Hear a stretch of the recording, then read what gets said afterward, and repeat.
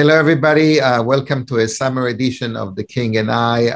I'm Ron Waxman with Spencer King, right now coming us from the mountains of North Carolina.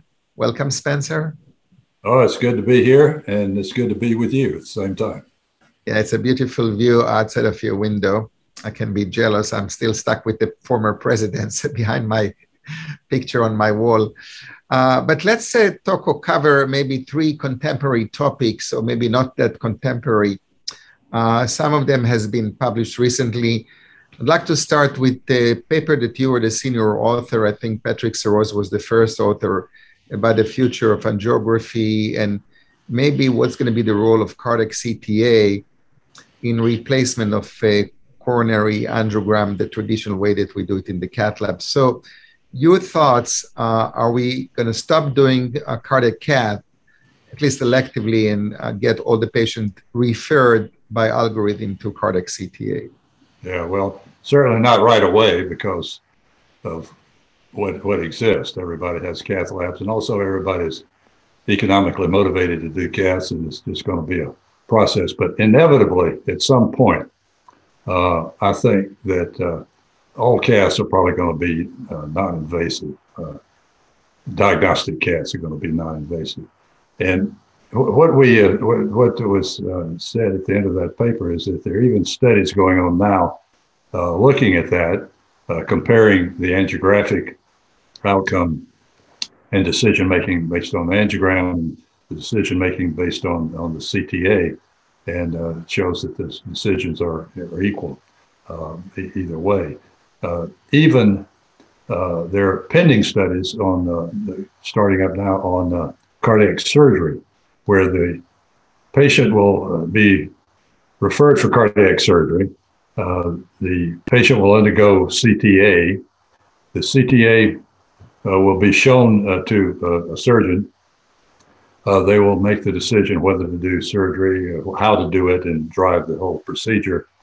And the surgeon will be blinded to the actual invasive coronary artery, and that will be quite interesting. So I think we're moving down that road, and I look forward to it. I think from the patient's perspective, when we get to the point that diagnostic evaluation is non-invasive, and when it's well disseminated, and the patient is identified as someone who needs to have their coronary arteries evaluated.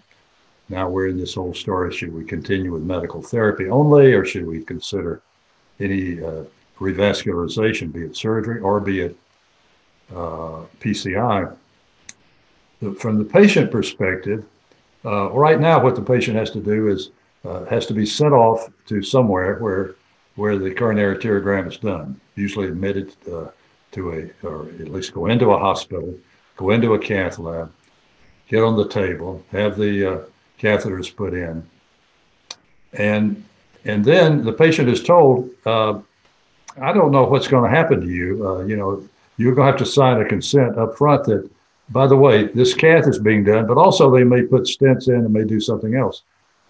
So think about it. If the diagnostic procedure was a CT, you would be sent off like you're sent off for a mammogram, like you're sent off for a colonoscopy, like you're sent off any kind of, colonoscopy is not a good analogy because you do invasive things there therapeutically. But you would have the X-ray procedure done. It would come back to your referring cardiologist, who you would then discuss, okay, should I have surgery? Should I have PCI? Should I stick with medical therapy? So I think the diagnostic for elective or stable coronary artery disease, I think somewhere in the future, diagnostic workup is going to be CTA, with or without physiology added to it. Yeah, which I tend to agree with you. I mean, there are a lot of pluses. I mean, you're going to wipe up all the potential complications of a cardiac cath, which we see here and there. It's becoming much more easier, and sometimes extra time to think about the outcome and not reacting by any other reasons. It's a good thing. Now, with respect to the physiology, we're seeing more and more proliferation of FFRCT, and they seems to be reliable based on all the FFR invasive versus the FFR CT studies. So is that means that we can actually move one more step ahead? You have a high suspicious for coronary artery disease.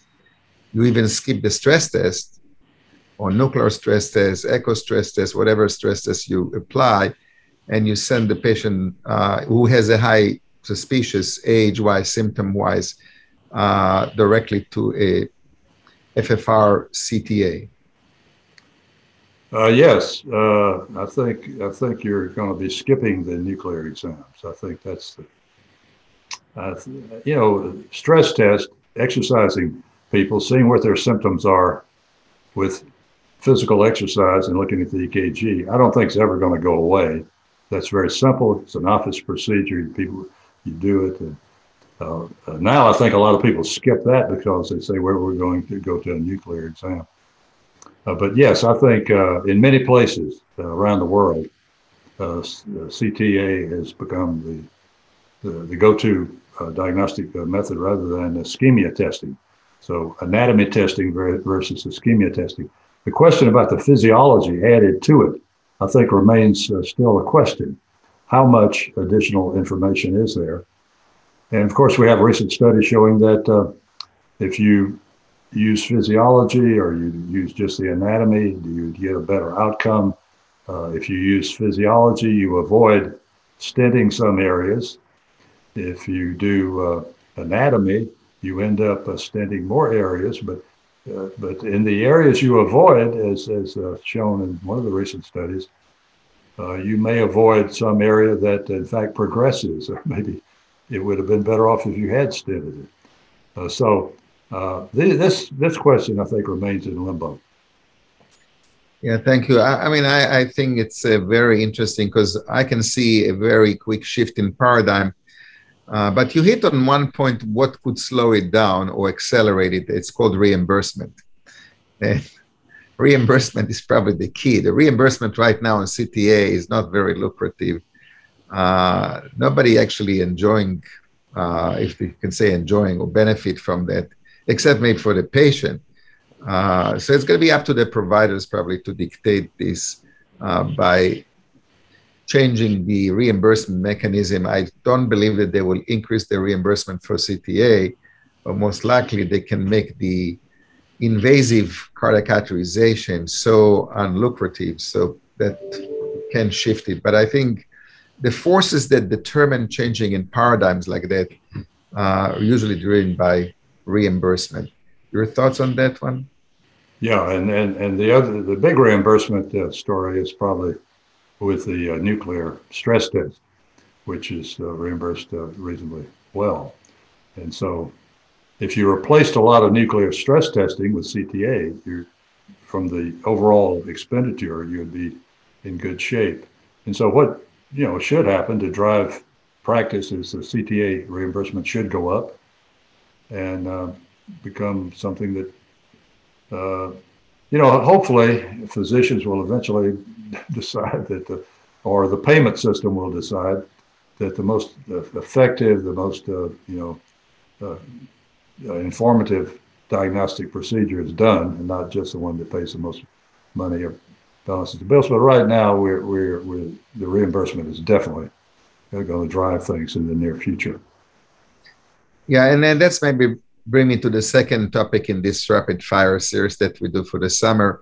Obviously, when you do a diagnostic CAT, the number one complication is still vascular complication. I mean, whether you do femoral, whether you do radial, you see less. But there was a paper that came out in JACC this week and basically looking on a US experience, bumping up the use of radial in general, not just for CAT, from the low 20s to the high 40s. But that didn't budge at all on the vascular complications. So this whole notion that if we're going to move to a high radial, we're going to wipe up vascular complication doesn't happen. Now, there could be many reasons for that. But this whole movement of go radial and abandon femoral is actually taking some more grounds, even in the US. And for someone that was initially trained for femoral and trained many others in femoral, you've seen them all. I mean, what's your thoughts about this whole femoral versus or radial versus femoral approach and its impact on vascular complications? Well, I'm somewhat nostalgic about femoral, but that's about the only reason I would think it's important. The radial approach is clearly, and I forget if you're doing 40%, I don't know what that means, but there's a tremendous amount of evidence that bleeding complications and access complications are dramatically reduced by using radial approach. I guess one moderating thing that I've observed, and this was from my role as in chairing the New York State Cardiac Advisory Board, we've looked at it, looked at the data from New York State, and we found a curious thing. It turns out that, and this is not certainly definitive, but the hospitals that are doing mostly radial and the operators doing mostly radial seem to have a bit more complications with femoral approach. So the question is, if you're a full-time, everything is radial, then, but you need to do femoral, or you do femoral, are you as good at the femoral as you were if you still did it? So, if I was still running a training program, I would want people to be, competent, at least in both approaches. But I think from overall, I think radial has been a great advance.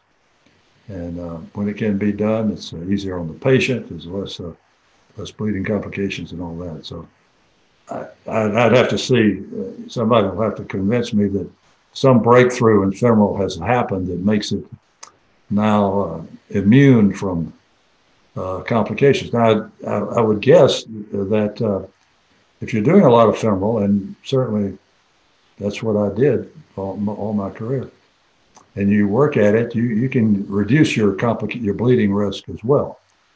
So, but can you get it as low as operators doing radial, experts doing radial? I doubt it. Yeah, I mean, I like to a little bit take a descending approach on that one, because again, like a lot of things that are moved in our field, they moved almost like on, I would say like it's a religious thing. It's a all or none. And you always been looked like a villain that you even going femoral to begin with. But let's look what happened with femoral over the years, right? We are doing everything ultrasound guided. We're using micropuncture needle. It's a first stick in, and we have good closure devices. We have probably better backup if we do femoral compared to radial. And our crossover from femoral to radial is probably 0. So if you take radial, yes, you see less local, you don't see any growing complications, but you have to deal with loops, you have to deal with spasm, you have to deal with support, you have to deal with a lot of things that people say, yes, they overcome that. But the question, what is the expense? What's the quality of the angiogram? Now, I know it's very unpopular to say what I'm saying right now, but I just don't see the good studies. If you compare all of the above and giving a fair chance to do the femoral as you should do it, ultrasound guided, micropuncture, et cetera, versus a radial approach. And I remember you were even sitting on one steering committee. I think it was a study in women that that study basically was stopped prematurely because it was futile to continue. There was no difference.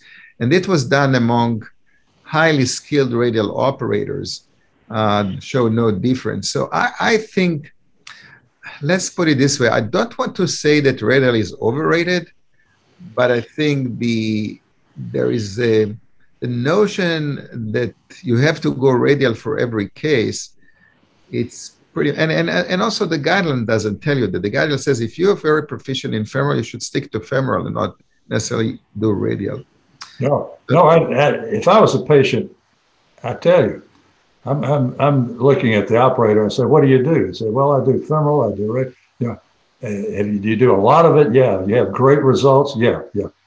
I want to go with what the operator is comfortable with, what they think they need for my case. And as you point out, there's some things you need larger bore catheters, you need better backup, you need, and so you feel like one approach, usually femoral, is better for you than going radial. So I think a high volume operator with good results is who I want to go to.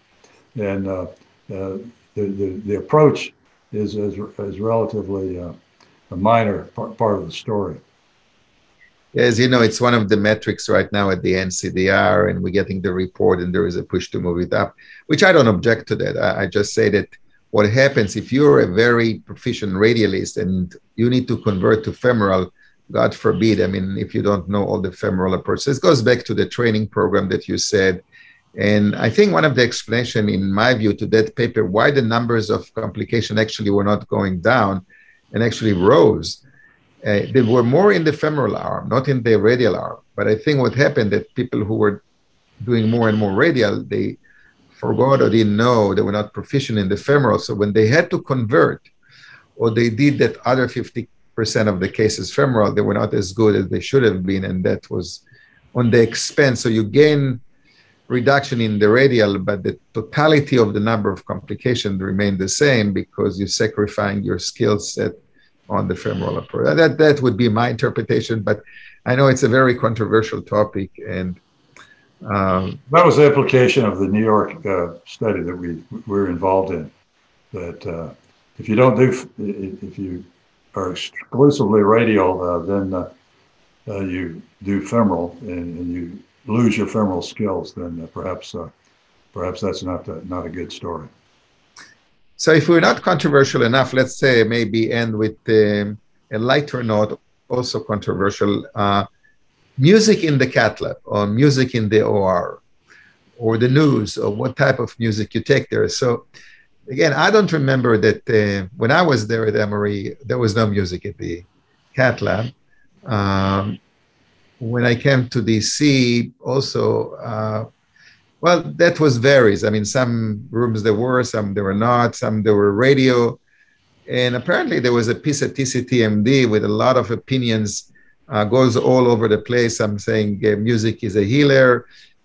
Some individuals giving earphones to the patient with music, especially when they randomize them into trials and they don't want to know what would be the randomization arm, et cetera, et cetera. So your thoughts about music in the cath lab or music in the OR?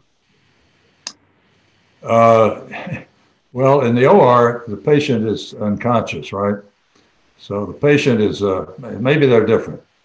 If the patient is awake, then now you're playing the music for the patient and yourself. In the OR, the music is there in the background, whatever the surgeon and the crowd want say it's not distracting. I don't make any assessment of what surgeons should do. But for cardiologists in the cath lab, yeah, I think you need to have take a broad look at it. Just because the cath lab staff wants to listen to the music may not be the best thing for the patient. Patient may not be happy with that at all. In fact, I've not had a cath, but I had a MR not too long ago, and they put you in the thing and say, "Do you want to have music?" And put the headsets on and stuff. And then they want to know what kind of music. And then you say, well, I don't, yeah, you got to, and then what you realize is the background noise is so much that the quality of the sound is terrible. And then you wish you should, no music, please, no music. So I don't know. The patient is really not in a position to drive this sort of thing. You could say, do you want to have music? The patient says, whatever you want. I mean, I'm here. Who am I? You got me under duress, so you can do whatever you want. So I've never been a big fan of music in the lab, just to entertain the cath lab staff. And then you get this decision about what kind of music, and you got the labs. Some of your lab crew like one kind of music, some another. How you going? But if everybody comes together and everybody thinks the music is great and they like to do it and they've been doing it, I've got no objection.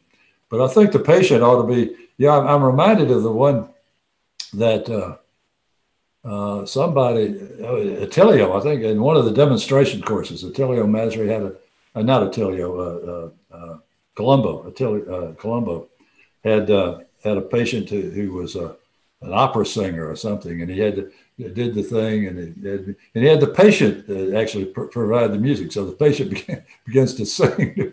So maybe the patient should try it. I don't know. I saw this whole chain of things about the music and a lot of funny things about what kind of music and what people said they would use things. I made the comment that, I don't want to, if I was a patient, I would not like to hear Nearer My God to Thee being played in the background or something like that. Yeah, so one thing, you're absolutely right. I think it reminds me, you take a Uber and the driver asks you, do you like music or you don't like music? And then what type of music you like? I mean, if he really cares about you as part of the service, so you're going to give him 5 stars rather than 2 stars. But I don't recall any time in the cath lab that patients were asked to be choosing the type of music or music at all. Basically, it's a given thing. And I think it's something that should be considered. Actually, the patient is not considered much in the cath. Certainly demonstration courses, which I've written and criticized a lot about what we do. We're performing. It's a performing thing. You're performing for the audience, either online or in an auditorium. And the poor patient is lying there, hearing all this banter. In the cath lab itself, absent a teaching situation, you're working with fellows perhaps, or just working by yourself. The music and so forth seems to me, and what you say and everything, all that ought to be considered in the context of you got a conscious patient lying there. And what is that patient receiving? What are they hearing? Patients like to hear, encouraging things.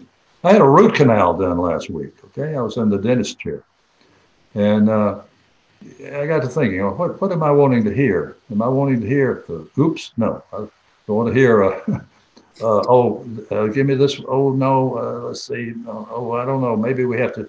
No, I don't want to hear anything like that. I want to hear things like, oh, good, all right, yeah, it's working fine. Yeah, these are the things the patient wants to hear.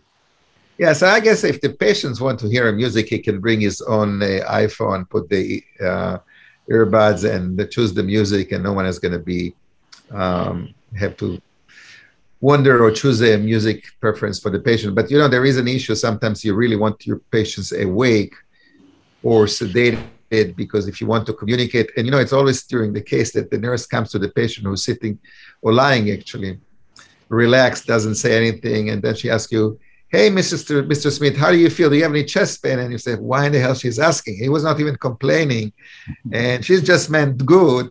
And now she wake up the patient, he get like, why are you asking? Should I worry about anything? So it's a lot of issue related to the noise and the verbiage that goes.